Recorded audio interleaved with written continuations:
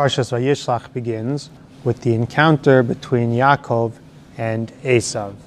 And the Sfarim tell us, the Ramban in Lamed Gimel Tesvav brings down that this story is referred to as the Parshas Galus, that the Chachamim used to look at this Parsha when they would come to deal with the Romans, because they viewed this story as a model of how to deal with Esav in the Galus. And the Ramban, in the beginning of Parshas Vayishlach, has a Hakdama where he explains why this section is written. He says it has four purposes. He says, first of all, to let us know that HaKadosh Baruch Hu is Avdo Galom Yad Chazak Mimenu, to teach us that Hashem saved Yaakov from one more powerful than him. I guess that's an important lesson for us, is the fact that HaKadosh Baruch Hu saved Yaakov Avinu from Esav. I assume the pshat is to teach us a certain level of bitachon in Hashem. At the same time, the Ramban says that it's to teach us that Yaakov was all batach b'tzidkasav ishtada batzala b'chol yachalto, that Yaakov did ishtadlus. Even though he was a tzaddik, and even though also he had promises from HaKadosh Baruch Hu, and the Medrash gets into he had armies of malachim with him. I think it says about 40,000 malachim, it says in the Medrash Rabbah, but he didn't rely on that. He didn't rely on his tzidkus. He just did his ishtad. He knew that it's appropriate to do hishtadlus in these inyanim. Yesh ba'od remez l'doros, says the Ramban. A third idea that there's a remez l'doros. The Ramban in general has a theme throughout Sefer Bereshis that Maaseh Avos Siman Abanim, that the actions of the Avos put things into place for the future of the Jewish people in the world. And so it's a model that everything that happened with Yaakov and Esav would happen with us, with the Bnei Esav. And number four, that we should go in the derech, that Yaakov was teaching us a derech, that Yaakov prepared himself in three different ways, and that's what we should do. With tefillah, u'adorn, u'atzala, b'derech melchama. He davened to Hashem. He sent Esav gifts, and he did different manners of appeasement to Esav. And he also prepared for war, which included potentially running away from Esav as well. That it wasn't just straight fight, but it was as we're going to see, that he split up his machna as well. He did different things in the element of war. He did things in the element of davening to Hashem, and he did things to try to appease Esav, to say, Avdi Yaakov, Adoni Esav. Medrash actually brings a story that Rebbe Yehuda Hanassi was writing a letter to a Roman leader, and his Talmud was writing, and he wrote Yehuda Hanassi, and he said, no, Avdecha Rebbe. And he said, Rebbe, b'zionis. He said, am I worse than Saba? Am I worse than the grandfather? He wrote Avdecha Yaakov. I can also write that sometimes that's the appropriate way to deal with Esav in the Galus. Anyway, obviously a lot to potentially discuss here. I want to focus on one specific area of it. So it says in Perek Amid Bey's Pasuk Ches, it says, Vayira Yaakov Vayetzel, Yaakov was frightened and distressed.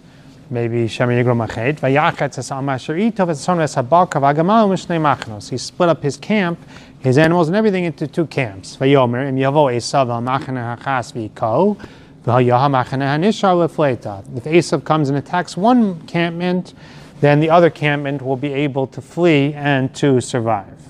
So this idea of Yaakov splitting up his camp.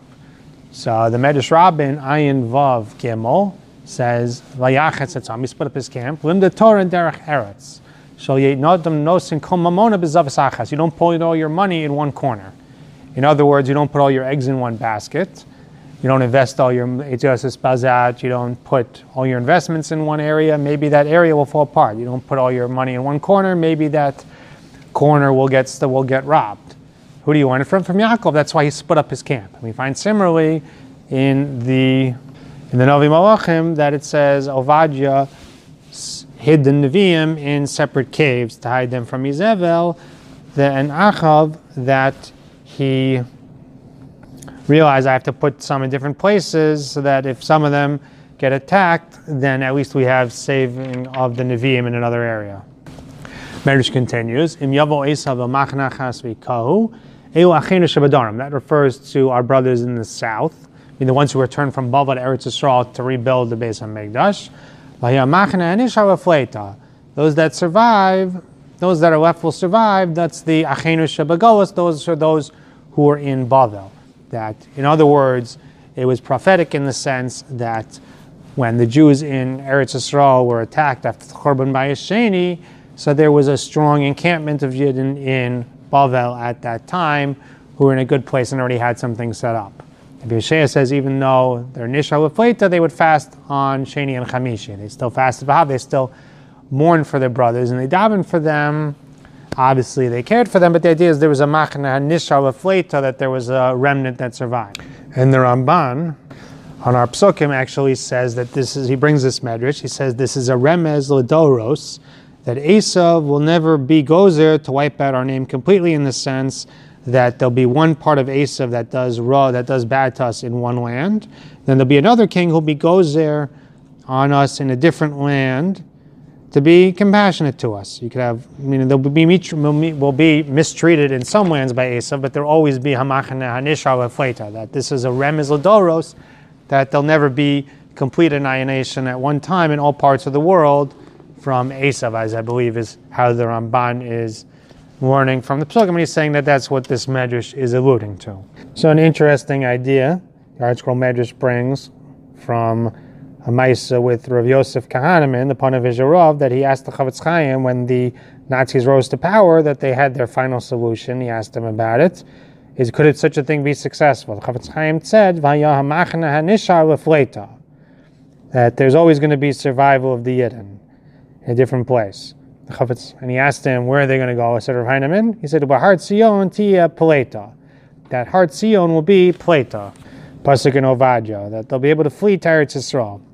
And it says that when the Panav Rov established the yeshiva in Bnei Brak, he inscribed on the yeshiva building, in honor of the Chavetz Chaim, Har Tzion tia Pleta, that Har Tzion will be a place for our survival. To bring another interesting word from Rav Zalman Reuven Bengis in the Penina Mishulchan, from the Penina Mishulchan Gavoa, that he says it could have said hanishar peleta, that the last machana will survive. What's lifleta? The remaining machana will be for survival.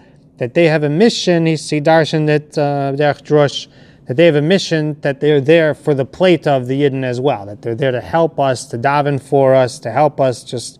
He said it over during World War II I guess he was talking to the Yidden in Yerushalayim. He says they have to daven, they have to give money, they have to do what they can help, they have to be working with Pleta. Just some interesting ideas about when this time when Yaakov looks like he's in tremendous danger and tremendous fear, that he's really doing planning. He knows he's in Hashem's hands and he's really doing planning for the future generations, and that according to this medrash that he put this in place, that he put a status, a remez in place to make sure that we would always have eternal survival. Had bias koyel tzedek, v'mheir v'yameinu.